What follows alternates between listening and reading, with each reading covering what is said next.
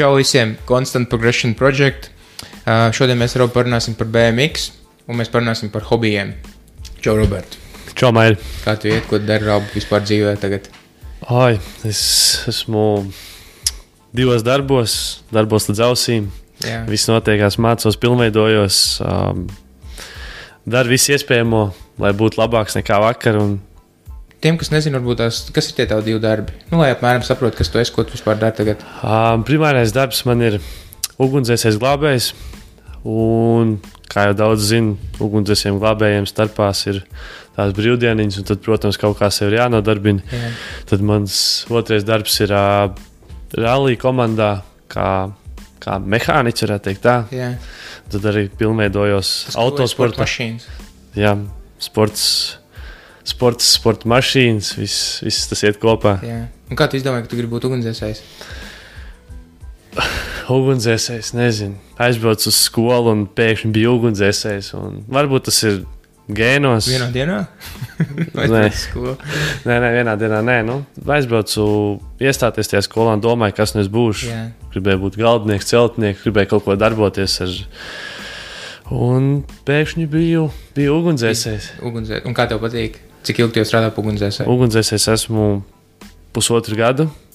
Tas ir diezgan interesants darbs. Tas ir, protams, bīstams, adrenalīna pilns, neparedzams. Tur ir viss kaut kas, un katra diena tev ir kā jauna diena. Tu neatkārtosies nekas tev nekad. Drosme vajag, lai to darītu. Bet, Un kā ir? Nav kaut kādas situācijas, tu esi tāds diezgan jauns ugunsdzēsējs, un cik tev 23 gadi ir? Jā. Kaut kādas situācijas, kad jābūt ir mentāli stipram, kaut kāds, traks skats. Es negribu, lai tu stāst par kaut kādiem tādiem skatiem, bet vienkārši, tu jau visu kaut ko gan esi redzējis, kaut kādas lietas. Kā tu tādām lietām tiec pāri? Tādas lietas ir ugunsdzēsējiem glābējiem, tiešām tas ir diezgan regulāri. Jā. Protams, tas nav viss saistīts ar tikai ugunsdzēšanu, bet tāpat visādas avārijas, visādas citādākas nelaimes, tad jau arī sauc ugunsdzēsēju. Tieši tā, mūs pat sauc kaķi izglābt, kurš ir uzkāpis kokā. Protams, to visās filmās rāda. Jā, ir kur tev ir problēmas, tad reiz ir zvans ugunsdzēsējiem. Drīz jau mūs arī sauks ģimenes konflikts risināt. Jā, kurš vainīgs ir šeit sieva. Bet ar tām sliktajām epizodēm, ko nākās mums redzēt, tas ir, tur vienkārši tev ir vai nu tu esi tam gatavs vai nē. Protams, ir tā, ka ir cits vakars grūtāk aiziet gulēt, jo tu redzi to visu, bet ar katru reizi mēs augam, paliekam spēcīgāk. Jā. Tāpēc ir tā, jaunie ugunsdzēsēji, lai arī cik varbūt viņi ir fiziski spēcīgi, viņi nekad nebūs tik spēcīgi galvā, kā ir jau pieredzējušāk ugunsdzēsēji. Tāpēc vajag vienmēr vecāks cilvēks uzklausīt, jo viņi var iedot tev ļoti labu pieredzi. Jums ir kaut kādas, varbūt tās, es nezinu, kaut kādas apmācības vai kaut kas tāds, kas jums palīdz, tās lietas vislabāk sagramot un atslēgties no tā visu, vai nē, vai tas pašam katram jāiemācās ir, kā no tā visa atslēgties? Nē, nav mums nekas tāds, cik es dzirdējis, dienests sēdz psihologā, kursus, nezinu, kā to nosaukt. Un runāt par to visu, bet, paldies Dievam, man nav bijusi vajadzība. Jā. Esmu pats ticis ar sev galā, tāpēc es neizmantoju tādas papildu opcijas. Forši, tas labi. Mēs nerunāsim par ugunsdzēšanu un par to, ka Roberts ir ugunsdzēsējs. Vienkārši varbūt es gribēju, lai Roberts pāris vārdos pastāst, ko viņš vispār dara. Un, es esmu redzējis tevi, es jau tev pazīstu no 9-8 gadu vecuma. Jā. Un, tagad tev ir 23, man ir 30, es esmu stipri vecāks. Baigi stipri ne, bet es esmu vēl joprojām jauns. Un mēs sākām braukāt kopā ar ritiņiem, tāpēc es ar Robertu iepazinos. Un mēs to darījām plus mīnus 15 gadus, kaut kādas 11, 13, 14, 15 gadus. Tagad ir pagājuši. Mēs sākām braukāt ar ritiņiem 2005. gadā. Un precīzāk tas bija BMX freestyles, un mēs sākām braukāt pa dirtiem, jeb pa smilšu trampolīniem. Un par to mēs šodien gribam varbūt tās parunāt vairāk par to, ko mums tas hobijs kā tāds vispār ir devis, kāpēc jūs varbūt tās redzat Robertu, ka viņš ir no puikas izaudzis par ritīgo ugunsdzēsēju un glābēju. Varbūt tās, ka daudz no tā, ko tu iemācījies no tā savu hobiju, no tā savu BMX, varbūt tas tev kaut kādā veidā arī palīdz. Šodien ar tām visām lietām labāk tikt galā un vispār ar darbu labāk tikt galā un tādā garā. Jo, man liekas, ka jebkurš hobijs kaut kādā veidā, veido arī to tavu raksturu. Un es vienmēr esmu kladzinājis un stāstījis, cik svarīgi ir kaut ko darīt. Jebkuram cilvēkam ir svarīgi atrast kaut kādu lietu, kas viņam patīk, un lai viņš dara vienalga. Tā var būt makšķerēšana, tā var būt adīšana, tas var būt BMX, tā var būt vieglietīga futbols, basketbols. Vienalga, kas tev patīk, kaut kas jādara. Un mēs sākām braukāt ar BMX freestyle. Robert, kas ir BMX freestyle? Jā, lai jūs cilvēki nejaucat to BMX, viņam ir tādas divas pozīcijas, gribētu teikt tā. Ir tas BMX freestyle un ir BMX race. Sākšu ar BMX race. BMX race nozīmē braukt... Sacensties ar citiem cilvēkiem un ar laiku. Uz laiku, jā, nobraukt konkrēto disciplīnu, kas ir tādi arī smilšu kalniņi. Gan jau esat dzirdējuši par mūsu divkārtējo olimpisko čempionu Māršu Strombergu. Māršs Strombergs brauc BMX race disciplīnā. Jā, un tad mēs esam tā otrā pusīte, kas ir BMX freestyle, kas nozīmē lekt pa trampolīniem, taisīt trikus, tas ir tie triki, kas ir griezt kūleņus, attaist rokas, kājas, kas var ienākt prātā daram, un, protams, tam katrai tai kustībai ir savs nosaukums, uz ko mēs tā kā tiecamies, o gribu iemācies to triku, tam ir tāds nosaukums. Jā. Tas notiek gan uz smilšu konstrukcijām, ko mēs būvējam tepat Sabilē. Tas notiek arī uz koku konstrukcijām, kas notiek visur citur. Skateparkos var kas nav Sabilē. Un jā, tās ir tās divas atšķirības starp BMX freestyle un BMX race. Jā, un tas, ko es vēl gribēju pieminēt, tas BMX kā tāds ir salīdzinoši jauns sporta veids, un tagad pirmo gadu, 20. gadā, laikam tagad sanāk arī būs, 20. gadā. BMX freestyle ir iekļauts olimpiskajās spēlēs, un līdz šim, tas visu laiku nebija visu laiku BMX race, nebija pat visu laiku, mums ir pirmais olimpiskais čempions, kas tajā gadā, kad iekļauj BMX race, tad arī mēs kļuvām par čempioniem. Īstenībā ritīgi forši, ja tā padomā. Iedomājies, mūsu Latvija ir reāli pirmā reize, kad tika iekļauts mums čempions, un pēc tam nākšajā reizē arī. Un tagad tas nākošais, kas vēl kā slīdz atkal tam pašam BMX-am, ir BMX freestyle, un precīzāk šitais būs parka disciplīnā, tā kā pa skateparku braukās un sacentīsies. Tas tā varbūt tās, lai jums labāks priekšstats par to, kas tas vispār ir un kā tas izskatās. Tiem, kas nesaprot, kas ir BMX.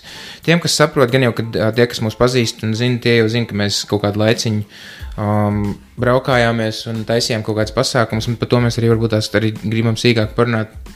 Kā vispār sāk braukāt? Kā tu sāk braukāt ar riteni? Bija vecāki nopirkuši parasto ātrumnieku riteni. Kaut kā nonācu no centra, kur es dzīvoju Pārabovā, kur jau Mairs ar saviem dombiedriem, vienā domājošiem, bija uzbūvējis jau pāris tādas trampolīniņas, kas bija līdz celim varbūt tik liela. Un tad kaut kā man tas baigi piesaistīja, kaut kāds adrenalīns, kaut kāds bailes jāpārvar, viss tas, ka man jaunam puikam 9 gadi man tad bija, un tad tas likās... Viss kopā kaut ko dara, tas arī bija forši. Jā, protams, arī tas piesaistīja. Vienkārši būt kaut kādā komunā. Man bija 15 gadi, Robertam bija 9, un es biju sīks, es spēlēju ritīgi daudz video spēles tajā laikā. Lai arī es esmu vecs, tajā laikā jau bija video spēles. Tā kā bija parastais, mēs viņu saucām par parasto kompu, jeb tas šilitons, kur liek tās kasetes iekšā, un tādu man uzdāvinājusi 10 gadu dzimšanas dienu. Es tādu ritīgi sāku daudz spēlēt, tad pēc tam es dabūju vēl citu kompu, un tad es spēlēju to daudz, un tad es dabūju tiem, kas atcerās varbūt tās PlayStation. Es to tās pateikšu, jūs to sapratīsiet, kāpēc es to stāstu. Un es to Plays kaut kādu laiku paspēlēju, un tad vienā brīdī man sanāca iespēja to Plays samainīt pret riteni, pret BMX riteni. Tādu, ko es zināju, kas ir labāks nekā. Man bija kaut kāda parodija par riteni, kas skaitījās BMX, un es ar to riteni arī mēģināju kaut ko lekt, kaut ko darīt, vienkārši noliku leduskapu vāku uz 2 ķieģļiem, un tad brauc pār tam vākam, un tad lec nost. Tie bija tie pirmie kaut kādi, pirmās lietas, ko es mēģināju. Un tad es to Playsi samainīju pret to riteni, un tā kā atteicos no video spēlēm, vienkārši un samainīja pret riteni un gāja ārā. Un mēs sākām vienkārši taisnā pļavā rakt ārā velēnus, likt tos velēnus čupā un braukt pāri pa tiem kalniņiem. Un tāpēc Roberts jau teica, ka tie kalniņi sākumā bija kaut kur līdz celim, un tas bija tas, kā mēs sākām. Un aizvien vairāk un vairāk, protams, zin kā, kaut kāds tur tas rajons, un mēs tur tās mājas apkārt, un ir citi puikas, citi džekti, citi mančomi, kas tur arī dzīvoja, turpat apkaimē. Tā mēs tur visu kopā lēnā garā sākām to visu kustināt, un to arī tajā starpā.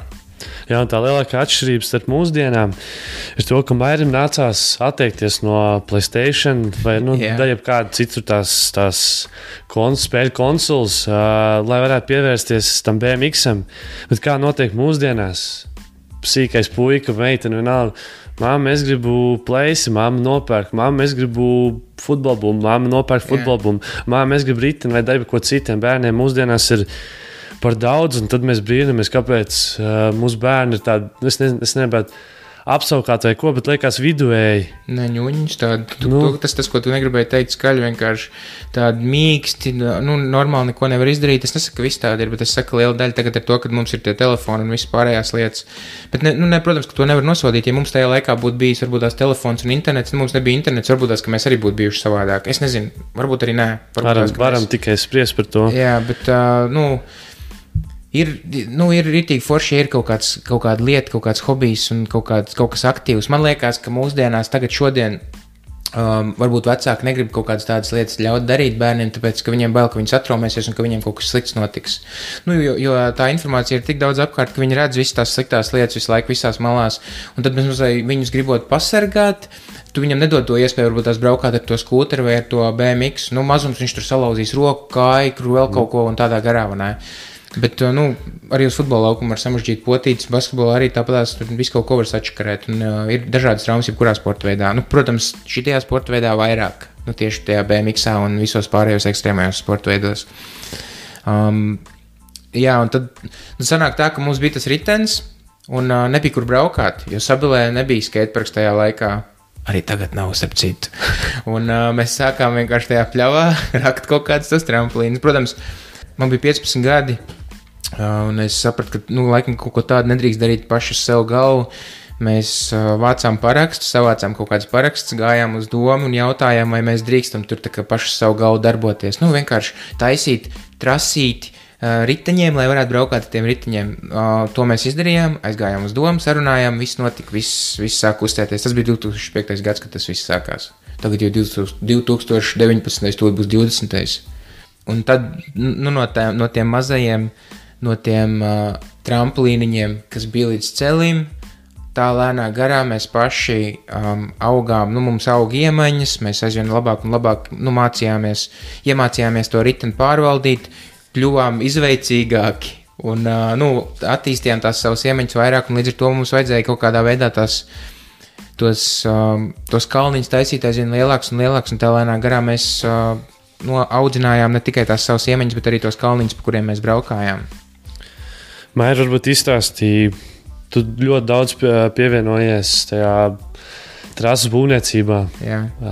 Pastāsti, ko tev iemācīja? Tomēr tas viss bija roku darbs, tas bija smags darbs, roku darbs, tas bija ilgu stundu darbs. Pastāsti par to visu. Nē, īstenībā tu jau arī pats tu jau tagad labi pateici, kad man liekas, ka tas ir ritīgi vērtīgi, un varbūt tās tajā laikā, kad mēs to darījām, senči to tā nenovērtēja, tāpēc, ka mēs mājās nestrādājām. Pirms 10 gadiem, 15 gadiem vēl visi audzēja burkānus sētā, tur, katram bija kaut kāds dārs, vai ne, un bija mājās jāstrādā. Tagad nevar tā vairāk, tagad tā var. Nevis tagad nevar, bet tieši tagad tā var paņemt vienkārši telefonu, visu dienu sēdēt divānā un scrollēt uz augšu uz leju un skatīties tur YouTube vai kaut ko tādu. Mums bija jāiet, man bija jāiet Omeju biets palīdzēt ravēt, kartupeļus ravēt, uz kartupeļu lauku jāiet strādāt. Šitādas lietas man bija jādara, tā kā es biju sīks, kad es biju tajos 11 gados. Tagad vienkārši, vienkārši bērni to nemāk un nesaprot, kā tas ir strādāt. Un tad es esmu runājis īstenībā daudziem jauniem cilvēkiem, kuri 18, 20 gados izdomājuši, ka viņi tagad grib darīt kaut kādu savu sapņu darbu, viņi nekad mūžā nekur nav strādājuši, un viņi domā, ka viņa pirmo atradīs tādu darbu, kur viņiem patiks, un tā būs tā viņa aizraušanās, un viņi tagad visu mūžu to darbu darīs. Ķipā, zin kā, visi dzird visu laiku to, kad es negribu strādāt tādu darbu, kas man nepatīk, es negribu strādāt no 8 līdz 5, nu tas griežās internetā, plus vēl tas, kad Instagramā viss redz, kad viss ātri notiekās, cilvēkiem vairs nav pacietība, un visiem liekas, ka to var izdarīt tā, ka vienkārši 21, 22 gados tu esi finansiāli brīvs, tu strādā tādu darbu, kas tev patīk, tu fočē katru dienu sev jaunas kedus, staigā krutās drēbēs un visu brauc krūtu mašīnu, nu ķipā Instagram tas dzīves stils, ne? Un tas ir tas, kas tev ir, tiem bērniem tiek iepārdots, un tā arī ir tā ticība, pēc kādas viņi dzīvo. Mums nebija Instagrams, mums nebija sociālai tīkli, mums nebija YouTube, mēs vispār neredzējām ārpasauli. Sanāk, ka mēs bijām tāds pāķu bars, kurš kaut kādā savā burbulī, kaut kur jau, protams, mēs dzirdējām, kad ir tāds BMX, un kaut kur bijām redzējuši, es skolā no klasbiedra redzēju, nu, kad viņam bija, un viss, un tad, nu, gribējās kaut ko tādu darīt, un tā arī mēs atvilkām to līdz Sabilai.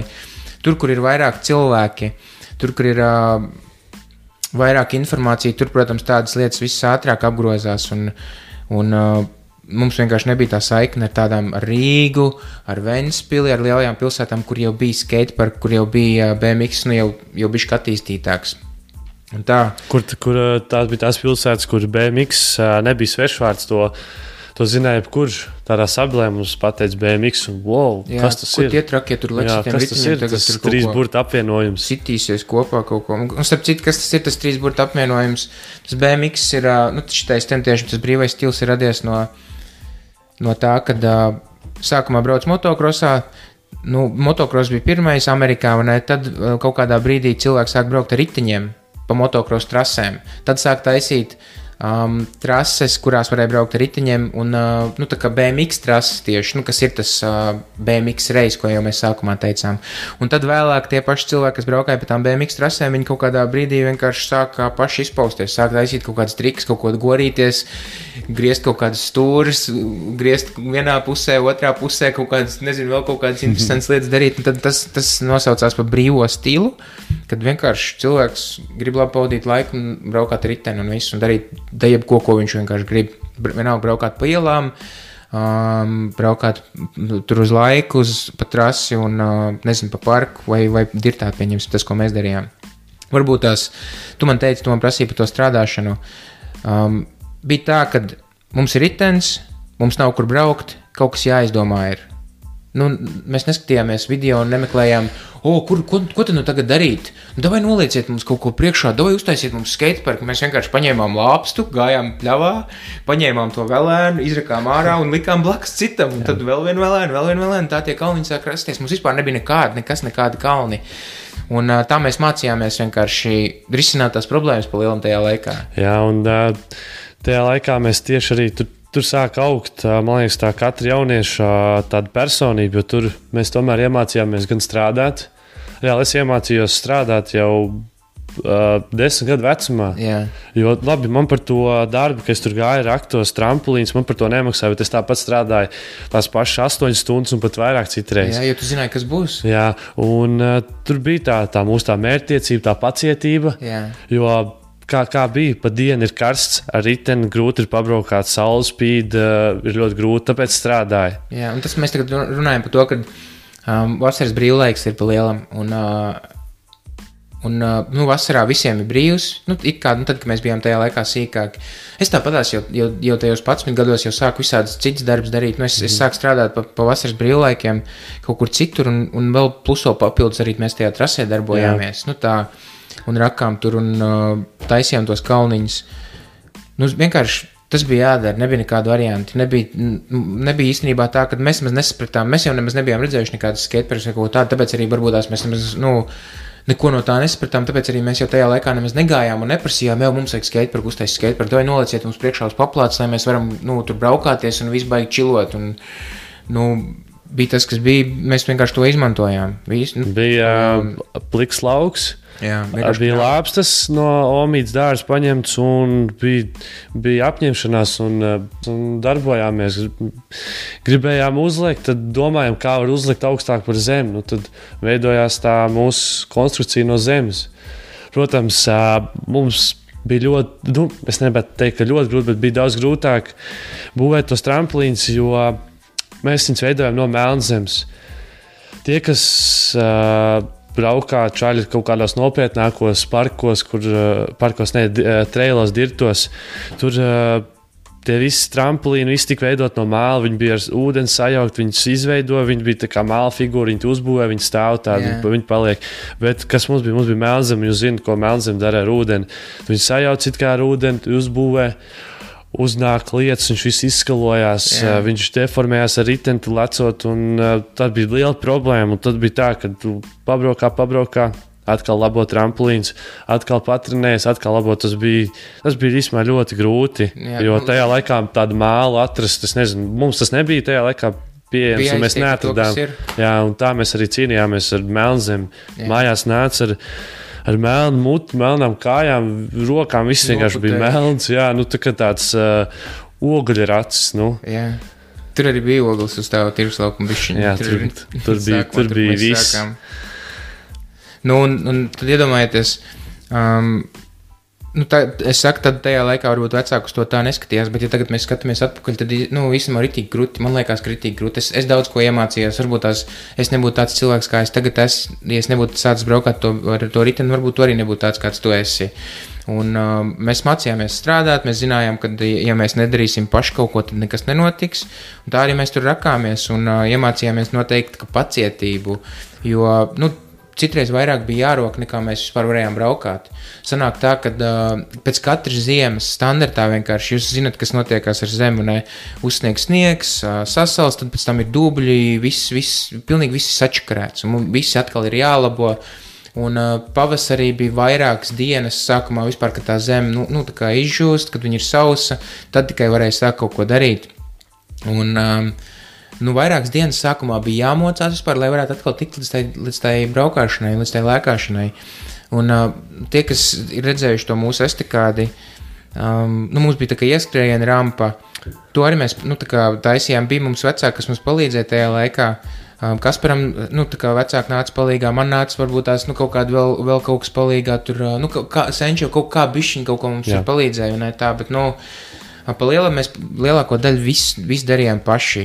Bija tā, ka vienkārši štukojām, prasījām, būvējām, cēlām un viss, un tā arī viss notikās. Es pat atceros, kad bija tāds reizes, kad būvējām kaut ko, neatceros, vai tā bija tā pati ieskriena rampa, vai tie bija koku uzmetieni, bet atceros, ka pa kluso vēl gāju uz mājām uz šķūnīt un zagu no senčiem dēļas, lai mums trasē būtu, jo reāli pietrūks. Es saku, man ir mājās, man ir ar to riteni. Pagad, tu zagi no savām mājām? Jā, tā tas sanāk. Es zagi no savām mājām.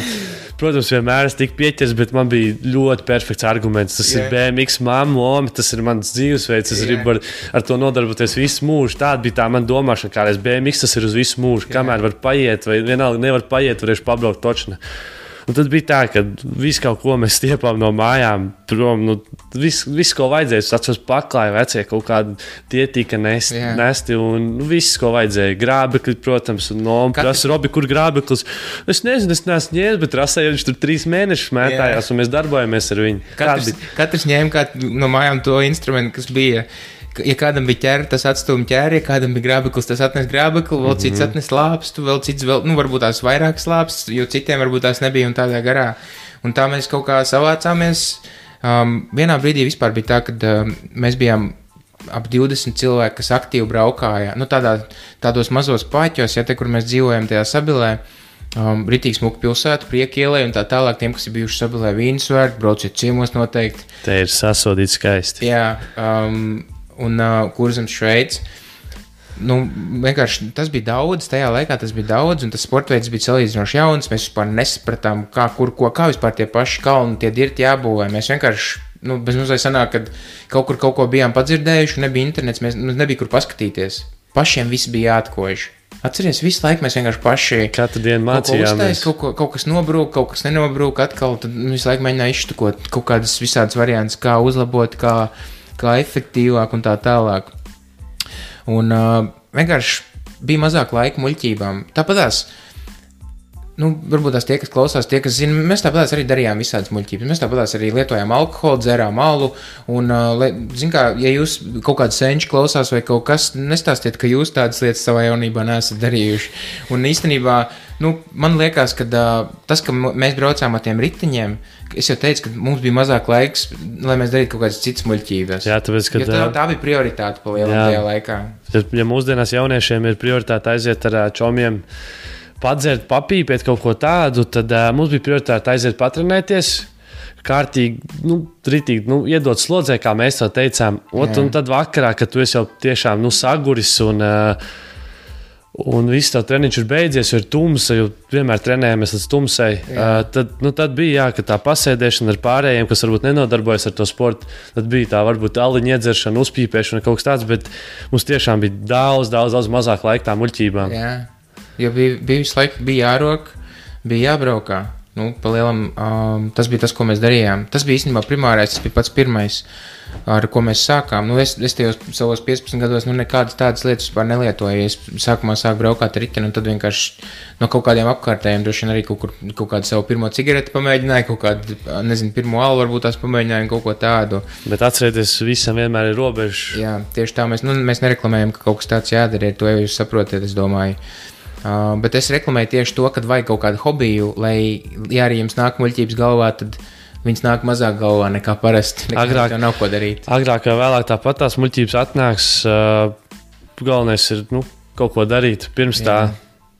Un tāpat tās bija daudzi lieli, mazi, veci, jauni. Mēs bijām dažādos vecumos. Mums ar Robu ir 7 gadu starpība, pēc tam vēlāk mums arī pievienojās vēl citi jaunāki par tevi. Kad mēs jau kaut kādu laiciņu bijām to trasu uztaisījuši. Un nebija tā, ka mēs nevienu neatstūvām. Visi, kas nāca, kas braukāja, ar tiem arī mēs kopā tur braukājām, jo mēs bijām tas mazais kaut kāds pulks, kas kaut ko dara un viss. Un cilvēkiem jau patīk kaut kāda darbība. Cilvēkiem, kā jau es teicu, gribās būt kaut kādā komunā. Man liekas, ka tas ir tik labi strādāja. Un tas, tā viss tas bars kopā kaut kādā veidā. Un vēlāk mēs arī sākām taisīt pasākumus. To jau es minēju, ka mums bija kaut kādi pāris pasākumi. 5. gadā mēs uzbūvējām trasi, un 9. gadā mēs uztaisījām tāds tā kā paraugu demonstrējumus, Vīnsvētkos. Tiem, kas zina, kas ir Vīnsvētki Sabilē, tie tā kā pilsētas svētki mums, bet mēs viņus saucam par Vīnsvētkiem. Mēs bijām tā kā Vīnsvētku programmā un uztaisījām pasākumu, kurā mēs vienkārši braukājam pa to trasu un rādām kaut ko mēs esam iemācījušies. Parādījām to, ko mēs bijām samācījušies no tām ziemas beigām līdz Vīnsvētkiem, kas notika jūlijā. Tad par to brīdi, ko mēs bijām samācījušies, to mēs rādījām. Protams, tas nebija tā, ka mēs tikai tur māja 2 vai vēl kā 3, 4, bet mēs bijām tie 20 cilvēki, un, protams, mēs vēl pasaucām tos savus dombiedrus, kas ir no blakspilsētām. Jā. Un tad jau mēs bijām tāds diezgan liels pulks, kas rādīja. Katram, protams, bija tas savs stils, tāpēc arī viņš bija tāds paudāms. Tāpēc arī tas bija brīvais stils. Tas ir brīvais stils. Jā. Katrs braukā savādāk, katram ir savas lietas, kas viņam patīk, kas nepatīk. Un tas ir tas, kas piesaistā. Man vispār tas sporta veids kā tāds, viņš ir ritīgi interesants, tāpēc, ka tev vienkārši, tu nekad nevari sasniegt kaut kāds griestus. Vienmēr būs kāds, kas brauc labāk par tevi, vienmēr būs kāds, kas brauc droši vien sliktāk par tevi. Un jebkurā gadījumā tas ir tas, kā tu attīsti pats sevi, tu mācies tos trikus, tu visu laiku mēģini tikt galā ar tām savām bailēm. Tu esi tas, kuram ir pašam galvā tās visas robežas, pa lielam mums visiem ir 2 kājas, 2 rokas, bet tas, cik labi mēs iemācījāmies, vispār tikt galā ar sevi, ar to savu mindset, ar tām savām bailēm, tas kas pēc tam rezultējās vēlāk. Tajā, cik tu daudz vispār kaut ko darīt tur. Un man liekas, ka tas ir ritīgi interesanti, kad tas BMX arī iemācīja kaut kādā veidā to pašattīstību. Un mēs īstenībā, tiem, kas klausās, varbūt tās ir vēl viena epizode ar Gatu vai Taus, kur var aiziet atpakaļ. Čau, Gati! Aiziet atpakaļ un paklausīties. Gats arī bija viens no cilvēkiem, kas iedvesmojās no tā, ka mēs sākām braukāt. Un viņam arī BMX ir tik daudz palīdzēja un ir tik daudz noderēja. Un es domāju, ka ritīgi forši arī ir kaut kāds hobijs. Nezinu, es to jau runāju jau vairāk kā 10 gadus, kopš es pats braukāju. Es vienmēr to esmu kladzinājis, vienmēr, ka mēs esam gājuši uz domu, braukuši uz pašvaldībām, prasījuši kaut kādas līdzekļus, palīdzību un tā tālāk, kas vienmēr es teicu, ka ir svarīgi kaut kāds hobijs. Un es nesaprotu, kāpēc vēl joprojām vecie senči, visi tie stagnāti, to nesaprot, ka tā ir jābūt, ka tā ir vienkārši tā jādara. Ir forši spēlēt futbolu, ir forši spēlēt basketbolu, bet, zin kā, šitās lietas, tas darbs, tā pacietība, tas viss tev iemāc kaut ko tomēr. Un tas, ka tev ir pirms tam daudz jāstrādā, lai tik līdz tam ir jātiek. Un tas varbūt tās, tu arī tāpēc darīji arī citas lietas. Spēlēji futbolu, spēlēji basketbolu. Jā, bet tas nebija tas. Jā, bet šeit ir tā liela atšķirība. Tad, kad mēs jaunieši gājām uz futbola laukumu, futbola laukums bija sagatavots. Kāpēc viņš bija sagatavots? Jo kāds cilvēks par samaksu uzkop to laukumu, uzlika vārdus, nopļauj zāli, uzvilka līnijas. Tāpat ir, vai mēs gājām, varbūt hokeja spēlē, kāds gājis. Tur ir ledus uzliec, tur atkal ir vārti. Jā. Kāds cilvēks to visu sagatavoja. Nē, te jau priedēs arī savējie, lai tie arī jaunieši, kas bija, tie jau palīdzēja tiem, tā kā senčiem. Okay, bet gadījumā tas, ko Robs grib pateikt, to, kad mums nebija vienkārši neviens cilvēks, kas mums noliks to visu priekšā. Mums pašiem tas viss bija. Jā, mēs darījām to pašu, mēs neprasījām par to naudu. Mēs vienkārši darījām to pašu. Mums bija tās savas ambīcijas un tie mērķi, un mēs to gājām, mēs nečīstējām un tur nesūdzējāmies. Mēs vienkārši darījām. Jā. Gājām un darījām. Tas ir galvenais - darīt. Kur rodās, Rob, tas kaifs no tā riteņa?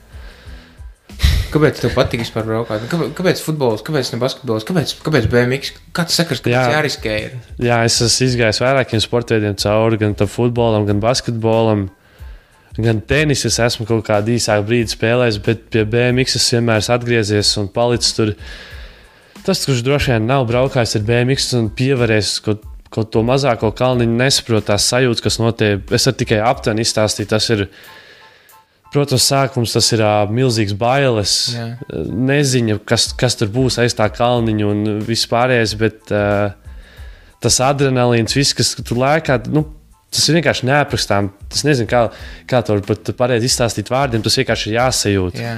Es domāju, tāpēc arī daudz cilvēki maldās par vairākiem hobijiem, cits tā kā es spēlēju futbolu, basketbolu, tad, kad redzēju to BMX, tad es sapratu, tas ir priekš manis, tas ir tas, ko es meklēju. Ko es vēl gribēju teikt? Tu sāk braukāt, tu teici, un bailes, nezinu, kā bija katru reizi, kad pēc ziemas, mēs braukājām tikai pa sezonu, mums nebija kur braukāt pa ziemu. Tā kā tagad ir visādi indori, iekštelpu, skateparki, mums visu ziemu mēs, mums nebija iespēja mācīties kaut ko un attīstīt sev tajā BMX-ā, un katru gadu pavasarī mēs atkal rakām ritīgi daudz, un tad mēs atkal sākām braukāt. Un pēc tās ziemas atceries, kā bija, cik grūti. Kad tu uzkāp pirmo reizi uz estikādes vai atkal, kad tu sāc braukt, tev tāda nedroša sajūta, kā tu vairākus mēnešus neesi braukājis, un tas viss, nezinu, kaut kā tu tā kā ierūsē. Jā, noteikti ierūsē, un bailes atkal pārkāp drosmes līmeni.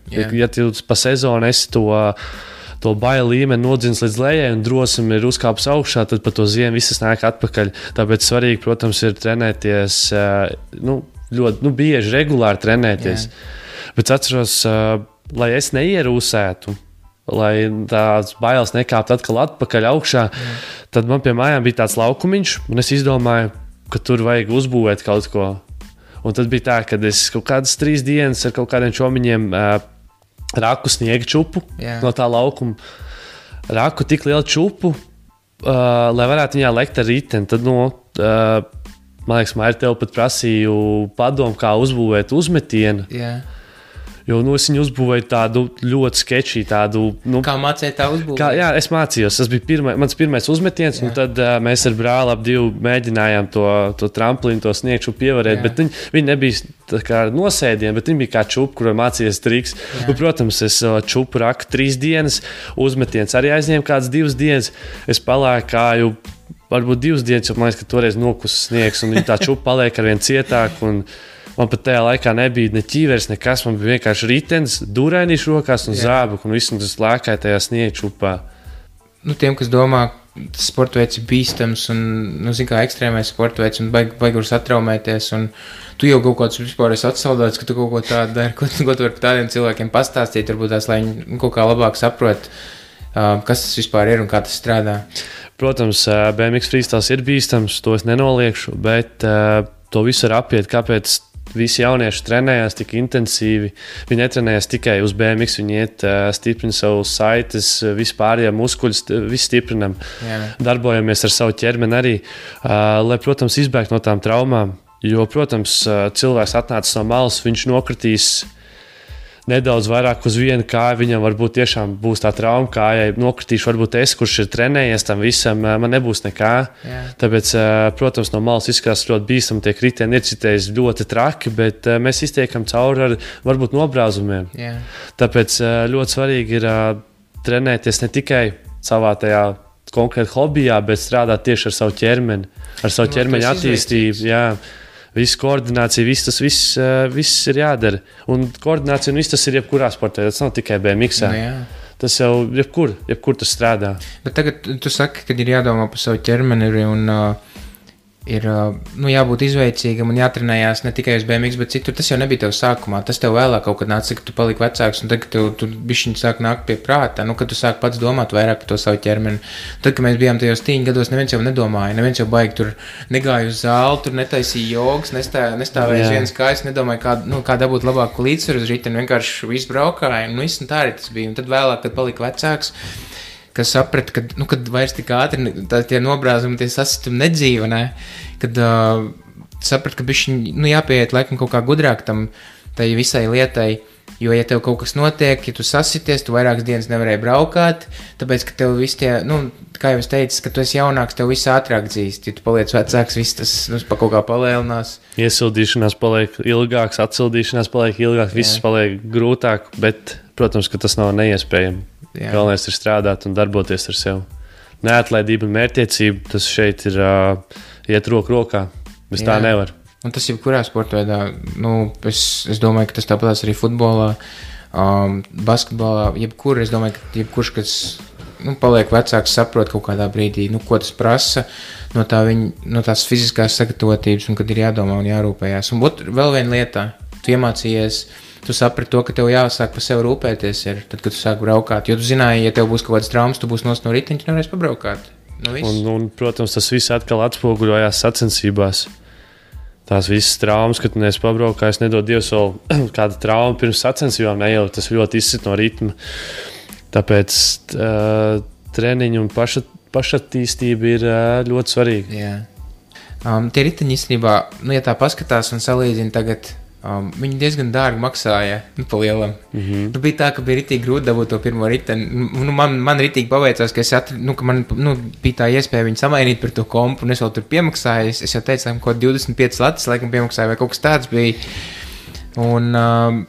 Bet tev bija pirmais ātrumnieks, un es atceros, ka tu pirki kaut kādas detaļas, pastāst varbūt tās sīkāk, kā tu gribēji to pirmo savu BMX salikt vispār, jo tev jau bija ātrumnieks sākumā.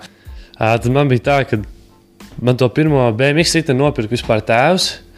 To riteni, ko es vienkārši negribēju, viņš bija tik nesmags un smags, un viņam vienkārši viss bija slikti. Vispār nebija atbilstošs priekš manis tajā laikā. Protams, tāpēc tu biji ritīgi īsts. Tagad Robs ir ritīgi garš izraudzis, bet tad viņš bija ritīgi maziņš tāds puika. Un tad bija tā, ka tajā laikā viens jau no mūsējā bariņa beidza braukāt. Un pēc mēnesi jau es tam savam tēva pirktiem ritenim jau nomainīju, var teikt, visas detaļas. Es tajā laikā par 40 latiem sapirku kaut kādas jau foršākas, labākas detaļas, sakomplektēju, visu saliku. Un tā mans ritenis tur braukāja, viņi kaut ko ik pa laikam nopirka un tā. Un tad pienāca tas brīdis, kad es jau gribēju krūtu riteni, es gribēju krūtas detaļas, dārgas, izturīgas. Krāsa tur bija ļoti svarīga un viss pārējais. Un tad bija tā, ka kur dabūs naudiņu dabūja dzimšanas dienās. Atbrauc, visi ģimene rāda, visi sadāja naudiņu oforši. Aizbrauc uz Rīgu, nopērk sev dakšu un rumbu. Jā, priekšējo dakšu un priekšējo rumbu. Jā, ritīgi forši. Tagad tā sāk domāt tālāk. Man vajag vēl spieķis un aplots. Lai to Tie, kas nezinu, kas ir aplots ir tas danzis, tas, kas uz riņķi iet. Tas apaļais, jā. Man vajadzēja vēl nopirkt detaļas klāt, lai es varētu tās jaunās uzlikt. Bet naudiņa bija iztērēta jau tajās divās detaļās. Tad es gaidīju vēl gadu līdz nākošajai dzimšanas dienai, kad atkal... Vēl gadu tu gaidīji, un tās detaļas, ko tu biji nopircis, tev vienkārši stāvēja sekcijā, un tu uz viņiem skaties. Jā, stāvēja plauktiņā, krāja putekus, katru mīļu brīdi pie viņām aizgāja, paglaudīja viņus, paskatījos, papriecājos un skaitīja dienas līdz tai nākšajai dzimšanai, bet tā bija tas. Mūsdienās jaunieši vispār nesaprotāja, ko es runāju. Jā. Viņiem vecāki iedod. Nav jau tā, ka es tagad ņemtu un baigi sūdzētos. Nē, es jau nesaku, ka bet tā bija tā realitāte, ka gaidīja veselu gadu, lai nopirktu atkal par to dzimšanas dienā sadāvināto naudiņu. Tās vēl detaļas varētu uzlikt visu to uz riteņa. Atkal milzīgā pacietība. Nu, reāli tas viss tā arī strādāja. Protams, tad, kad dabūju to visu uzlikt, tas bija, Dievs vienkārši debesīs uzpeldēja, braukāja visu laiku, visur. Kādreiz tā bija, no riteņas nenokāpa. Tie, kas man pazīst, tie zina, kad es uz riteņa biju visu laiku, es vienalga, kur gāju, vai kādam uz dzimšanas dienu ar dāvanu, vai vienalga pie draugiem Sabils Pilskalnā, kur ir, es nezinu, 70 pakāpieni.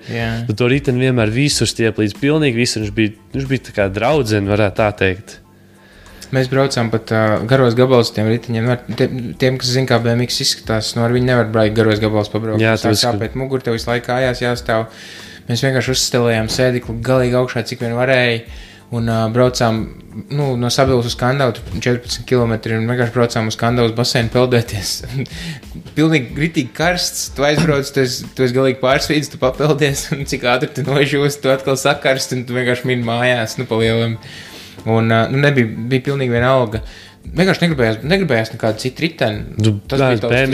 BMX bija krūti, tā bija dzīve, tas bija labākais ritenis vispār pasaulē ar ātrumniekiem. Mums pat negribējās nekad braukt, it kā sēdeklis augstākā ātruma, bet nē, BMX tas ir dziļi sirdī, tu neiemainīs pret neko pat uz īsu brīdi. Jā.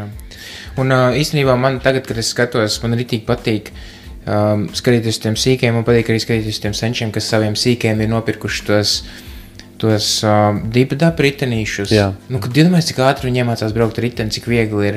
Viņi vienā brīdī pat nesaprot, kad viņi ir iemācījušies līdzsvaru. Viņi vienkārši sāka to riteni jau ripot, jau kājas ceļ gaisā. Es atceros, ka es sāku mācīties braukt ar riteni. Man vienkārši turējais sēdekli. Es neatceros, kas man turēja. Vienkārši man stūmu palaid vaļā un visu, un tad es vienkārši ripoju. Ja es gribēju apstāties, es braucu krūmos iekšā, jo es nemācēju apstāt. Pirmās rētas tās jau ir. Jā, un tagad, kad es redzu, ka tiem sīkajiem ir, tie tur ritenīši, man liekas, ritīgi krūti. Cik ātri viņi var iemācīties braukt ar riteni, tas ir ritīgi labs, labi štēli ir. Un, tas arī bija tas, kas, tā kā Robs saka, bez naudas, protams, ka bez naudas nekas nenotiek, lai arī kā tu gribētu, ko tu gribētu darīt, visi runā par to, ka jebkurš hobijs ir dārgs, gan jau tu esi dzirdējis, citreiz kāds saka, viņš makšķerēšanā, viņš tur tērē, €100 makšķerēšanā, mums tas pats bija, cik tev maksā ritenis, 1200, 1300 eiro, var pa divām, droši vien 3 štukām arī salikt, nezinu, mums tur bija kaut kāda štuka 200, štuka 300 eiro, un tad cilvēkiem parasti, pa to naudu jau mašīna sanāk, pa to naudu šitais sanāk, pa to naudu tas sanāk. Kāda starpība, kas par to naudu sanāk? Jā, tieši tā, jo par to naudu nopirkt, protams, visu kaut ko citu mašīnu. Kas ir mašīna? Tas ir transporta līdzeklis, lai nokļūtu no punkta A līdz punktam B. Kas ir BMX? 1200, tas ir dzīvesveids, tas ir hobijs, tas ir tas, ko tu mīli darīt. Jā. Ar mašīnu pārvietojās. Labi, tad mūsdienās mašīnas arī ir kā hobijs, tur būvē viņas, tur cits liek tādus diskus un cits tādus, tur augstums, zemus, viss, protams, tā ir aktuāla. Tāpēc, kad Robs, tu jau sākumā teici, ka tu, tā ir tās rallija mašīnas, tad arī tu esi šitajā lauciņā. Jā, es esmu tāds plašs profils cilvēks. Bet jā, tas atkal ir cits tāds hobijs, bet BMX tā bija dzīve tiešām. Jā. Tas nav starpība. Citur maisēja tā detaļa, ja cilvēks viņu gribēja, viņš visu vienkārši darīja, visu viņu nopirkt un viss. Tā kā es gaidīju gadu, tā cits varbūt 3 gadus gaidīs, nezinu. Varbūt mūsu klausītājiem ir vēl interesantāks stāsts par manējo, kā ir ticis pie kaut kāda savu riteņu vai detaļām. Tad droši varat gan man, gan Mairim rakstīt, un mēs droši vien kādā vēl podkāstā par šo parunāsim. Jā, jo tagad... Tad, kad mēs sākām taisīt sacensības īstenībā, tad tā arī bija pirmā reize, kad mēs sākām braukāt vispār un sabraukājāmies.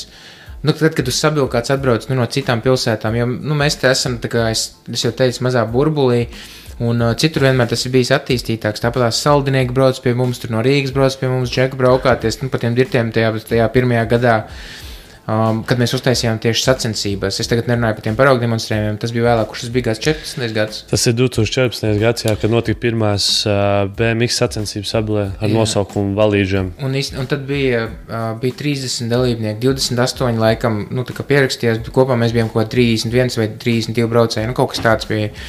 Un tajā gadā arī bija pirmais. Tas sacensības bija kopā ar MTB braucējiem. Tā kā mēs ļāvām braukt gan ar BMX-iem trasē, gan arī ar MTB, jo vienkārši lai vairāk cilvēki, pa lielam. Jo visā Latvijā tāpat nebija baigi daudz cilvēku, kas vispār braukā. Un tad, kad pie mums atbrauc 30 džeki vienkārši no visurienes, bija tik krūti un redzēt, kā viņi lēkā pa tiem mūsu dirtiem un sabraukāties ar viņiem visiem kopā. Tie dirti pēc tam izskatījās pēc kaut kādas katastrofas, tur izskatījās pēc kara lauka. Jā, tad mēs arī sapratām to, ka mums tai BMX trases būvniecībai jāpievēršās vēl nopietnāk, jo tramplīnu viss bija vienkārši izārdīti. Tur bija tā, ka čaļi bija rītīgi iedevuši slodzē. Tā, ka rītīgi, man it kā no vienas puses bija prieks skatīties, kā tas viss tā diena izvērtās, viss tas pasākums, viss kopā, tas ir super, tas ir maksimāli superīgs atmiņas. Bet no otras puses, zināju, Robi, tā nākamā dienā jānāk viņu labot, jo tu taču pats atkal gribi trenēties, un tā bija mana treniņu vieta, un arī tā bija iepriekšējā dienā sacensību vieta. Tāpēc, gan pozitīvi, gan negatīvi, bet, protams, atmiņas ir vairāk pozitīvās. Jā, tieši tā.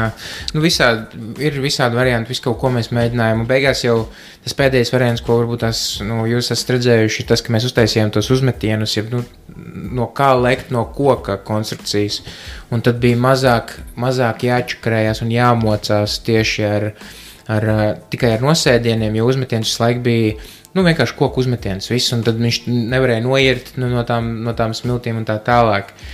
Un tie bija pēdējie jau cik gadi mēs ar tādiem jau sākām. Pirms pirmajām sacensībām vispār bija tā, ka 14 gadā. Divas nedēļas pirms sacensībām mums nebija uzmetieni. Mums vienkārši bija tīri nosēdieni.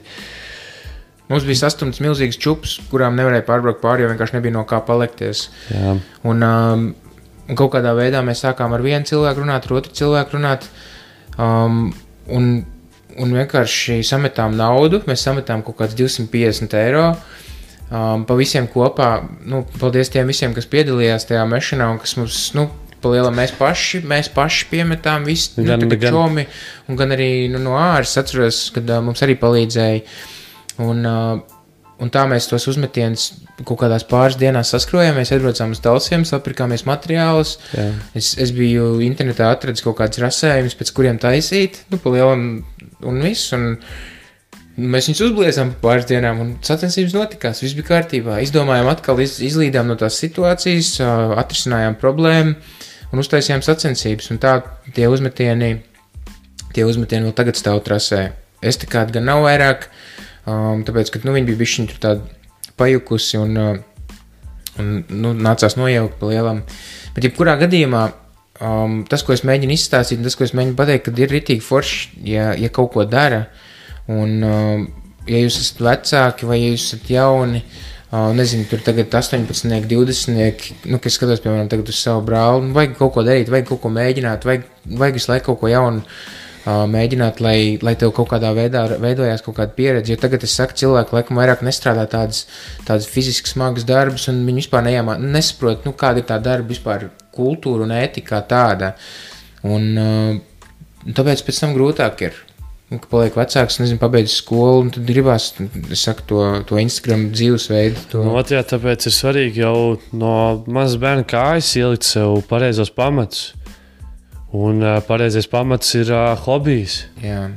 Kāpēc mēs to saucam par hobiju? Jo mums par viņu nemaksā. Mēs to darām ar savas brīvās vēlmes. Jo dažādāks hobijs, jo dažādāks tās lietas, ko tu iegūsi no viņa. Ja BMX-ā mēs tur ieguvām, es iegūtu tiešām to baidu līmeni nodzinu lejā. Tad tā kā šobrīd esmu ugunsdzēsējs, man tas ļoti palīdz. Tas viss sajiet kopā. Varbūt, es nezinu, nevaru teikt 100%, ka tas bija tas iemesls, kāpēc esmu tāds ugunsdzēsējs, bet Es esmu bezbailīgāks nekā varbūt citi. Nu. Tāpēc, ka tu zini, tāpēc, ka tu jau esi izveidojis to ieradumu, kā pārvarēt tās bailes. Jā. Tu zini, ka tev bail, tu stāv uz tās estikātas, tu zini, ka tu tās kaut ko taisīs, ko tu neesi taisījis, tev ir bail, bet ja tu nepārvarēsi, tad tu netiks tam, vienkārši tu neiemācīsies kaut ko jaunu. Un tādā veidā vienreiz pārvarot, divreiz pārvarot, vēl tu izveido to paradumu, kad tev vieglāk tikt tam pār nekā citiem cilvēkiem. Varbūt tās citiem izskatās, ka tu tur uzkāp uz tās estikātas un tāds šībers brauc lejā un vienkārši kaut ko tur traktais un pilnīgi ne no kā, bet tās visas lietas notiek sistemātiski. Un tad vēl ir tie jautājumi no cilvēkiem. Tev nav bail, ka tu kaut ko salauzīs. Tev nav bail, ka tu satraumēsies. Tu jau, kā spēlēt futbolu, tu jau nedomā, Dievs, tas man ieliks pa kājām un es samazīšu potītes. Vai tad, kad tu kāp mašīnā iekšā un siena sev drošības, jo tu jau nedomā, bļāņas tūdās, ka plēsīšu iekšā kokātru vai kaut ko tādu. Tu nekad nedomā, ka tev kaut kas notiks, un kāpēc uz to jāfokusējas. Ja tas, ko tu fokusējies, to tu dabū. Tas kurzemnieku labais bazars un plēsīšu iekšā kokā. bet tu nedomā par avārijām, tu nedomā par traumām, par tādām lietām nedomā. Tu tikai domā, tad tieši runājam par BMX, tad domājam par tādām pozitīvām lietām, par to, ka es to triku nosēdināšu, viņu uztaisīšu, un davai, nākšā reize es viņu uzfilmēšu, un lai ir kaut kāds atmiņas, un nav negatīvās domas, mēs atmetam. Tieši tā. Un tagad, kad es visu laiku par šo te visu atceros, skatos atpakaļ, man ritīgi patīk, ka mēs kaut ko tādu darījām, visi, kuriem mēs kopā braukājām, paldies, ritīgi kruts laiks tas bija. Mēs visu kaut ko iemācījāmies, mēs ritīgi labi pavadījām laiku, un es iepazinos ar daudz tādiem foršiem cilvēkiem, un es darīju to, kas man ritīgi patīk. Man vēl joprojām ritenis, varu droši vien kaut kādā brīdī vēl aizbraukšu kaut kādu skateparku, un kaut ko pat izlošos, kā tik viss saka. bet tas nav tā, ka es esmu atmecis roku tam, kad jauniešiem vajag hobiju, un tas ir tas varbūt tās, uz ko es aicinu tagad vecākus. Vairāk vajag piefiksēt, ko jums tie bērni dara, un ja viņiem kaut kas patīk, tad kaut kā vairāk atbalstīt, un zin kā, tajā laikā, kad mēs bijām tādi sīkie, varbūt uz mums tur skaties kaut kādiem galīgi jocīgiem, bet ja senči būtu vairāk, varbūt tās atnākuši, teiksim, līdz mums un vairāk atbalstījuši, varbūt tās, ka tas viss būtu kaut kā, ātrāk iegriezies. Tāpatās viss kā bija, tā bija, viss bija ritīgi forši, kurā gadījumā. Mēs tāpatās labi pavadījām laiku, mēs ritīgi labi pabraukājām, mēs visu kaut ko inčīgi uztaisījām, un tā. Bet vajag skateparku. Vajag piedāvāt, vajag taisīt pilsētā un vispār visur citur tādu infrastruktūru, lai cilvēkiem ir ko darīt. Nevis, lai cilvēki vienkārši sēž uz soliņa vai mājās vai vēl kaut kur, bet uztaisīt kaut kādu lietu, kad tas cilvēks kaut kādā veidā sev var attīstīt un mācīties kaut ko darīt, jo tikai tādā veidā veidojās raksturs un tādā veidā tas cilvēks aug kā personība. Vienalga tie ir stieņi, pa kuriem vingrot, tas ir basketbola gross, tas ir futbola laukums, vai tā ir BMX trase, vai tas ir pump traks. Jūs droši vien nezināt, kas tas ir. Mēs vēlāk bišķiņu ar Robu pastāstīsim un parādīsim, kā tas izskatās un kas tas ir, un mēs vēl joprojām ticam, ka kaut ko tādu vajag Sabilē. Jo mums ir vieta, kur to uztaisīt, mums ir vēsture, mums ir cilvēki, kas var palīdzēt un pakonsultēt tām lietām. Es runāju tieši par mums. Mēs jau kādu laiciņu to visu daram. Tā kā davai uz priekšu, bļāviens, kāpēc lai kaut ko tādu neattīstītu vēl turpmāk? Bērnu laukums ir forši, šūpols ir forši, futbola laukums ir forši. Vienkārši taisam kaut ko, kas bērniem kaut kādā veidā liek kustēties. Jā, jo bērnu laukums un futbola laukums, basketbola laukums ir, var teikt, katrā pilsētā. Es uzskatu, ka skateparkam vai pumptrakam vai kam tam līdzīgam arī jābūt katrā pilsētā, jo tas atkal attīsta savādāks cilvēku iemaņas. Jā, tieši tā. Un mēs strauji ejam uz priekšu visam laikam, mēs tā attīstamies, kad ir tam visam jābūt. Tā nevar būt, kad šī pilsētā ir kaut kas mazāk nekā kaut kādā Rīgā. Mums ir cilvēki, būs tā, ka tiešām satiekās Rīgas jaunietis ar Sabilas jaunieti, un viņi vienkārši nevar saprasties, jo cits jau ir sen jau varbūt pat izaudzis no tā līmeņa, kurā varbūt Sabilas jaunieši iestūlīt. Jā. Ir jābūt visur līdzsvarā tam. Tāpēc, protams, varbūt mazajās pilsētās tas ir grūtāk, bet tāpēc atkal mēs aicinām uz to, lai vecāki pievēršās tam vairāk, lai viņi domā par saviem bērniem arī. Jā. Protams, viņiem arī jums ir savu darbu un viss pārējais saprotams, bet Tāpēc, bērni ir mūsu nākotne. Jā, tāpēc kā mums bija darbi pēc tiem 20, es jau teicu, ne, kad, nezinu, man bija piemēram 25, 27 gadi, es strādāju darbu, es pēc darbu braucu uz trasi, mēs rakām tur, Jā. Un pēc tam mēs braukājām. Un taisījām pasākumu, un organizējāmies, un plānojām laiku, un vispārējo. Tā kā, viss var izdarīt, ja grib. Un, zin kā, tie, kas tagad klausās, varbūt tās, es zinu, ka daudz sabilnieku droši vien domā, ka, jā, bet kas te tagad ir, kas tagad braukā, visi ir aizbraukuši, visi ir kaut kur ārzemēs, vai mums pat vairāk nav skola, mums nav vidusskola. Varbūt tās vajag padomāt par to, ka, ko tad mēs darīsim, kas tu mums te ir ko darīt. Tas, kad, zin kā, pateikt stulbi, kad, cik tad ir vairāk, kad tie cilvēki, kas braukā, cik jūs tur 5 cilvēki, priekš 5 cilvēkiem skateparku taisīs? Come on, bļāviens, ja būs skateparks, tad varbūt tās vēl būs 15 citi, kas arī gribēs par to skateparku braukāt. Kā var sākt spēlēt basketbolu, ja nav basketbola grosas? Kā var spēlēt hokeju, ja nav ledus? Kā var sist pa vārtiem, ja nav vārti? No kur gal mēs sākam? Pa ko mēs domājam vispār? Saproti? Tieši tāpat kā tu ieej veikalā, tev ir daudz produktu, ko izvēlēties. Tu viņus pēc, jo tēt viņi ir. Ja viņi nebūtu tie produkti, tu viņus nepirkt. Tieši tāpat ir ar šiem sporta veidiem. Jā, tieši tas pats. Izvēles iespēja. Jā, un ritīgi labs piemērs ir Kuldīgā. Kuldīgā ir ritīgi foršs skateparks. Kuldīgā ir arī iekštelpa skateparks. Tas ir tas labais piemērs, kad senči pamanīja, kad bērniem tas ritīgi patīk. Un vienam braucējam mamma laikam palīdzēja izbīdīt kaut kādu projektu cauri un palīdzēja izbīdīt to skateparku. Man liekas, es nezinu, vai ārējo skateparku, bet indoor, noteikti, ka indoor, man liekas, bija kaut kas ar indoor. Un tas pats arī Liepājā visiem, kas klausās, ritīgi krūti, man patīk tas, ko viņi dara. Reiv tīm, ritīgi labais maleči. Tas, kad viņi tagad iet arī uz olimpiskajām spēlēm, uz jauniešu olimpiskajām spēlēm, viņi grib tikt, un viss tā komanda un tā kultūra, kas tur ir izveidojusies, es skatos, man ir tik prieks skatīties. Tas ir tik labs, ir tik super. Un visi tie cilvēki arī ir pāris, arī no viņiem ir bijuši pie mums sabilēt ciemos, pabraukāt un piedalīties tajās pašās sacensībās, ir tik labs. Ir tik forši, kad ir kaut kāda lieta, kas cilvēkiem patīk, un ir kaut kas viņus savieno un saista kopā. Tas ir tas labais piemērs. Vienkārši jāpadomā bišķiņ varbūt plašāk ir un jāpadomā par to, kā kaut ko panākt, kā atrisināt, jāsāk domāt no otra gala, nevis mums te nav tas, mums te nav šitais. Zin kā tas, uz ko tu fokusējies, to arī daboni, ja tu sāks ar to, ka mums te nav tas, mums te nav šitais, mums nebūs cilvēki, kas braukā, tad, protams, ka nekas arī nemainīsies, un arī nebūs ne cilvēki, kas braukā, nebūs cilvēki, kas te dzīvo, nebūs cilvēki, kas iet skolā un tādā garā. Ko tu vari izdarīt, lai te būtu cilvēki? Ko tu vari izdarīt, lai būtu, kur vispār braukāt, kas jādara, lai uzbūvētu skateparku, kur dabūt naudu, kā piesaistīt līdzekļus. Domājam no tā skatu punkta, nevis no tā, ka mums jau nekā nav, te jau viss ir slikti. Tad... Ja būs skateparks vai pamparks vai deļu kas, viņi vienmēr kāds izmantos. Tā būs vienmēr un visur. Jā, un tas vienkārši, es nezinu, kā vispār kā kaut ko tādu ir izskaidrot, tas ir jāsaprot.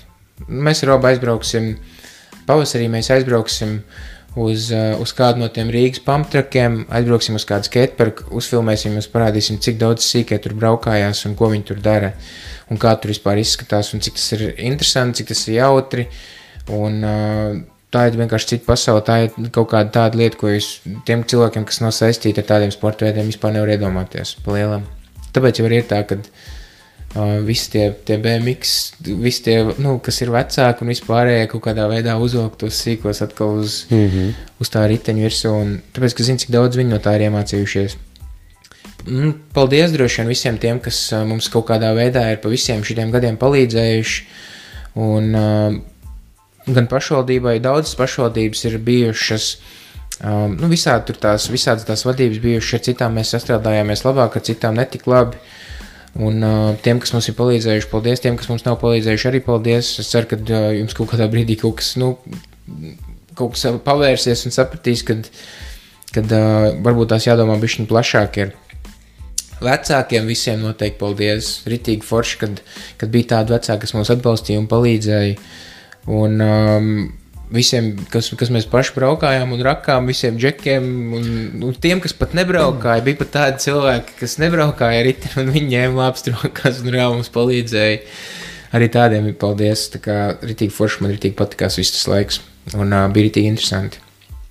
Es gribētu teikt, tie ir man labākie laiki, ko es vispār līdz šim atceros, tāpēc jaunietis varbūt, kuram tēt ir 15, 16 jaunāks, ja viņš domā, ka viņa dzīve tagad ir ritīgi slikta un garlaicīga un, nu, nav tur daudz naudas, mašīnas, visas tās lietas, ko mēs redzam Instagramā, kā dzīvo visi pieaugušie ar to lielo naudu kabatā, kas strādā dienu un nakti. Tad es tajā laikā domāju tieši tāpat, kad kaut kas man pietrūks, tas laika nav tā, kā vajag, bet tā, kad esmu jau, gribētu teikt, izaudzis, jau pāris gadus strādāju algot darbu, tad es saprotu, tie bija man labākie laiki. Bet to tu saproti tikai tagad, kad tu nebraukāji, tev atkal vēl atpakaļ uz to rītu. Jā, un tāpēc es gribētu jauniešus aicināt to novērtēt to, kas jums ir tagad, un baudīt līdz visiem 110%. Jā, bet to nevar izstāstīt. Tu nevar iedot to sajūtu, nē? To nevar. Tu pats ar to nesaprati. Nesaprat, neviens, nezinu, vai kāds saprot vai nesaprat, bet ņēmiet vērā, ko mēs jums te sakam. Mēs esam tam visam izgājuši cauri. Mēs zinām visu sīk un smalki, kā ir dzīvot tajā laikā, ka tev nekā nav, bet tev gribās ļoti daudz. Jā. Tās visas ambīcijas, ko mēs vienkārši mēģinājām realizēt. Katram savādāks tās ambīcijas, bet ejam uz saviem mērķiem. Vienkārši esat neatlaidīgāk. Jā. Jāmācās kaut kā, varbūt tās, domāt pozitīvāk. Es nedomāju tagad, ka jādomā pozitīvi tur pa rozā ziloņiem, pa varavīkstēm, pa dinozauriem vai vēl kaut ko, bet tieši pozitīvāk uz to, ka jāfokusējās uz to, kā kaut ko izdarīt. Jāmēģina atrast risinājums, nevis visu laiku jāčīkst par to, kas nav. Un ne tikai viens risinājums, ir vairāk risinājumu. Vienkārši ir jākustina īstās galvas, īstās rokas, un to visu var izdarīt. Meklē risinājumus. Robs pārdeva savu riteni, bet viņš tagad grib atkal pirkt jaunu riteni, tāpēc, kad vēl atpakaļ. Kurā brīdī tu saprati, ka tu pārdevi riteni, tu kādu laiku nebraukāji, kad tu saprati, ka bļāviens, es nevaru bez tā riteņa. Man viņa atkal vajag. Ir tā, jā, es pārdevu to riteni. Domāju, jā. Tu jau esi izaudzis. Jā, man ir ķipa lielā pieaugšo cilvēku dzīve, man ir jāstrādā, jāveido ģimeni un visu tās lietas, ko, man liekas, katrs domā savos, 19, 20, 25 gados. Un tas it kā strādāja, man ir aptuveni tie 2 darbi, ienākumi ir pietiekami normāli, tu saproti to, es varu nopirkt to, bet tu neesi līdz galam laimīgs. Es maz nejūtos laimīgs, lai man cik daudz tā nauda būtu kabatā. Es nejūtos laimīgs, nejūtos pilnvērtīgi dzīvojot. Un tad kaut kā sanāca, kad man aizvilka uz Indoru, uz Rīgā, uz Indoru jauno. Jā. Es tev pajautāju riteni, man ir iedod man lūdzu savu riteni, jo es esmu tāds losis, ka vienkārši es pārdevu savus riteni. Nevaru pārdot, man nevar, man laikam roka neceļās. Un es aizbraucu uz to Indoru un es saprotu, es jūtos tik tīzls tāds, tāds sagurs, jo es tomēr nebiju laikam gadu braukājis. Jā. Un es pabraucu, un es jūtu, ka es nenormāli ātri tiek atpakaļ, un tas azarts atkal tās sajūtas, ka tu uzlec un nosēdini adrenalīns tev ir, tad tev atkal viņš pazūd, jo tu esi pārvarējis to lecienu, un viss tās pārmaiņas tev organismā, viss kā to tur, viss galva vienkārši kūp, es gribētu teikt tā, ka kūp. Jā. Viss vienkārši tik forši un interesanti beidzot ar sevi ir, un vienkārši Tu saproti to, ka viss tas ir tas, ko tev vajag atkal. Un tad tagad man atkal ir tas mērķis sev jauno gadu iesākt ar jaunu BMX rīčuku, svaigu. Jā. Un darīt to, ko es māku labāk. Ja kādreiz bija tā, ka gribējās sev attīstīt, gribējās mācīties tos trikus, bet tagad, īstenībā, paldies Uģim, Uģis man kaut kad tagad, pirms kaut kādiem pāris mēnešiem izvilka ārā, viņš atbrauc vienkārši savilā riteni un viņš pateica, ka jāiet pabraukāties ir, un es paņēmu savu riteni, izvilka ārā un es bišķiņ paripinājos, un ritīgi forši bija, un tajā brīdī es novērtēju to, kad es sapratu, ka es kādreiz varbūt tās to nenovērtēju tā, ka tas man palīdz kaut kā atslēgties no visām citām lietām. Un tagad es atkal gribu pabraukāt, tāpēc, ka tā ir tāda sava veida meditācija, kā atslēgties no tām visām pārējām, tā, ka tu saki no tās pieaugušo dzīves, no visiem tiem darbiem, no visādām tādām lietām, vienkārši pabraukāt ar riteni, padarīt kaut ko, kas tev patīk. Un tu saki, ka tu nejūties laimīgs, un man liekas, ka tas ir, daudziem cilvēkiem tā ir problēma, kad viņi, nemāk atrast to, kas viņiem patīk. Un tā ir tiešām lieta, ko es visiem novēlu. Atrast kaut ko, kas viņiem patīk. Es tāpatās vēl projām citās jomās meklēju tās lietas, un es ticu, ka jūs arī varbūt tās neziniet, ko jūs gribat darīt daudzi. Tad es tiešām novēlu visu kaut ko mēģināt un saprast, kas ir tā lieta, kas jums ritīgi patīk, un tad uz to arī fokusēties. Tad arī viss notiksies. Tā kā es tev novēlu nopirkt jaunu riteni, lai mēs varam pabraukāties. Jā. Jo man vēl ir ritens. Jā, kurš stāv pie manis vēl projām. Esmu viņa velosipēda īrnieks, par kur es neko nemaksāju. Paldies Mērim. Ko es vēl gribēju pieminēt? Šito laiku, kamēr es nebraukāju, bija tā, ka saplīst mašīna, Dievs, galvas sāpes, tā ir problēma, kā lai risina, labi atrisina, notiek kaut kas darbā, notiek kaut kas citur, kaut kur visu laiku bija, likās, Dievs, cik šausmīgas problēmas, tās es nevaru, vienkārši grūti pat dzīvot ir. Un tajā laikā, kad braukāju riteni, bija šīs visas problēmas tieši tās pašas visas notikās. Plīsa mašīna, sastrīdējies ar kādu kaut kas, bet tad tā nebija kā problēma. Tas bija vienkārši, tas notika, es to atrisināšu. Jo tad vienīgā problēma bija, kādā krāsā es gribu riteni, kādu detaļu es gribu nopirkt. Es gribu tur tādu detaļu vai tādu krāsu vai tādu. Varbūt vajadzētu jaunu ķiveri, varbūt vieglāk, varbūt cita tipa. Tās bija vienīgās tās mūsu problēmas, bet tas, es pat nevarētu teikt, ka tās bija problēmas. Tas vienkārši bija tas, uz ko mēs fokusējāmies. Un tās blakus lietas, tas bija tāds sīkumi vienkārši. Lai arī cik liels viņas tagad liktos, tie bija tādi sīkumi. Un es uzskatu, ja tev ir savus tie mērķi uz tiem hobijiem, vienalga, ko tu dari, tad visas pārējās problēmas vienkārši viņas pašas atrisinās. Principā tā ir. Labi, tur mašīnas apīs kaut kādu naudu iegulda, bet tāds ir, tāpēc cilvēki mīļā, bļāviens, darat kaut ko, vienkārši darat to, kas jums patīk, kas dara jūs laimīgi. Vienkārši izbaudiet to. Man patīk skatīties uz cilvēkiem, kas dara kaut ko, kas viņiem patīk. Es citreiz, es skatos vienalga, es skatos, kā kaut kāda grupa uzstājās, vai es skatos, kā kaut kāds čalis spēlē klavierus, vai es skatos, kā kaut kāda sieviete dzied, vai es skatos, kā vēl kaut kāds tur brauca mašīna. Man patīk, ka tas cilvēks par to lietu stāsta, un ka viņš ritīgi aizrautīgi stāsta par to. Tā kā tu tagad, ritīgi iecipies, tagad tu atceries par to, kā tur, kā bija tā sajūta, kad tu braukāji riteni. Tas ir tas, kas man patīk, ko es redzu cilvēkos pa lielam.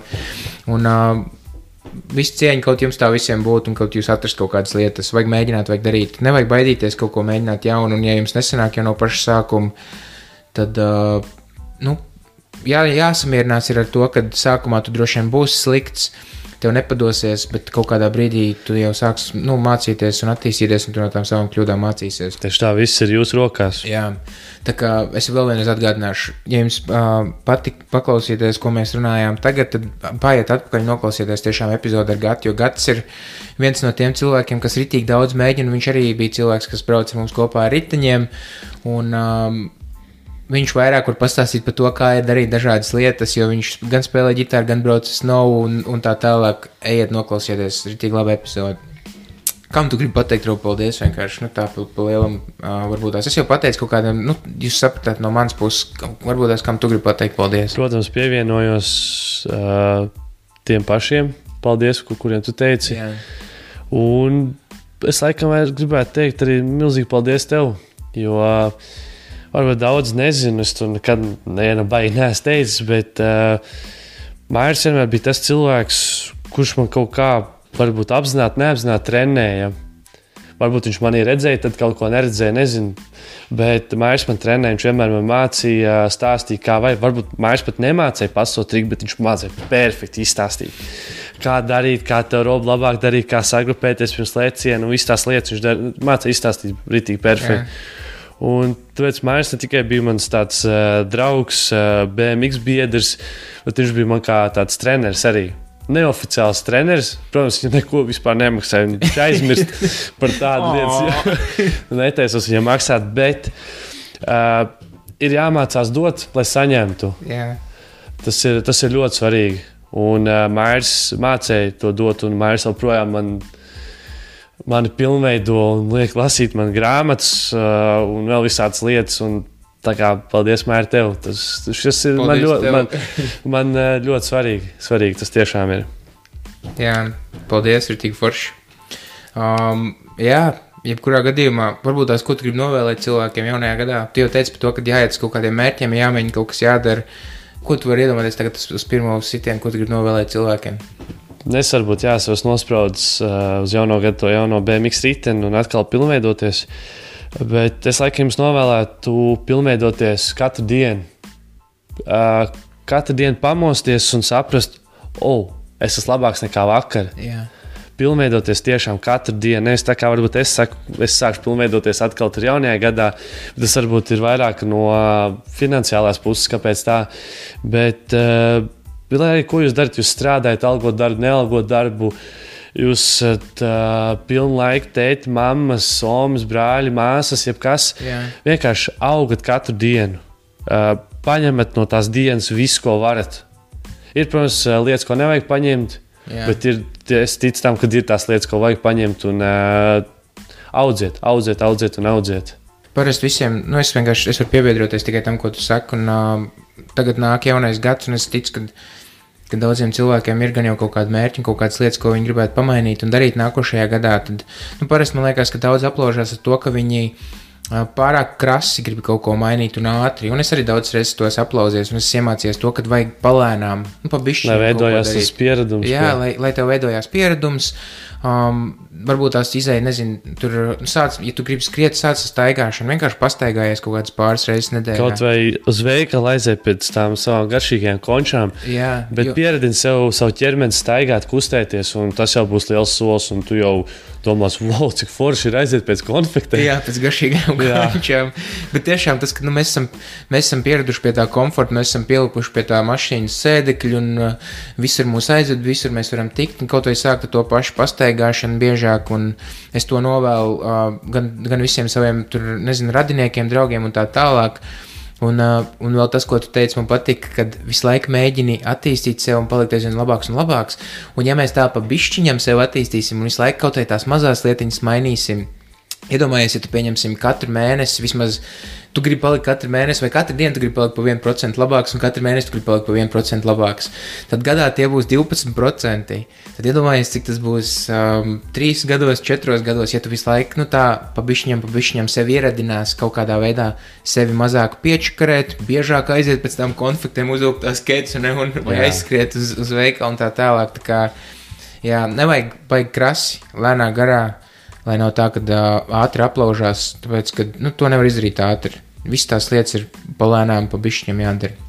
Es nezinu, vai būs vēl nākošā epizode pirms jaunā gada, tā kā viss turās, paldies tiem, kas klausījās, noteikti padalieties ar šo epizodi, lai citi dzird kā 2 džeki runā par kaut kādu BMX vai maziem ritenīšiem, kā braukt ar maziem bērnu ritenīšiem. Visu cieņu tiem visiem pārējiem, kas jebkur citur braukā, visiem saldu, mēs tur arī bijām uz vairākām sacensībām, tā kā tieši pat ir tiem braukā, tur ir vēl lielāka komuna, kas šito visu dara vēl ilgāk par mums, un tā visa lieta arī mūs iedvesmoja, un mēs tur no viņiem iemācījāmies kaut ko, un tādā garā, un tāpēc arī visā, Ventspilī, Liepājā, tur Rīgā un visur citur. Tā kā tā, turās, viss uz tikšanos, dod čau. Čau, paldies jums!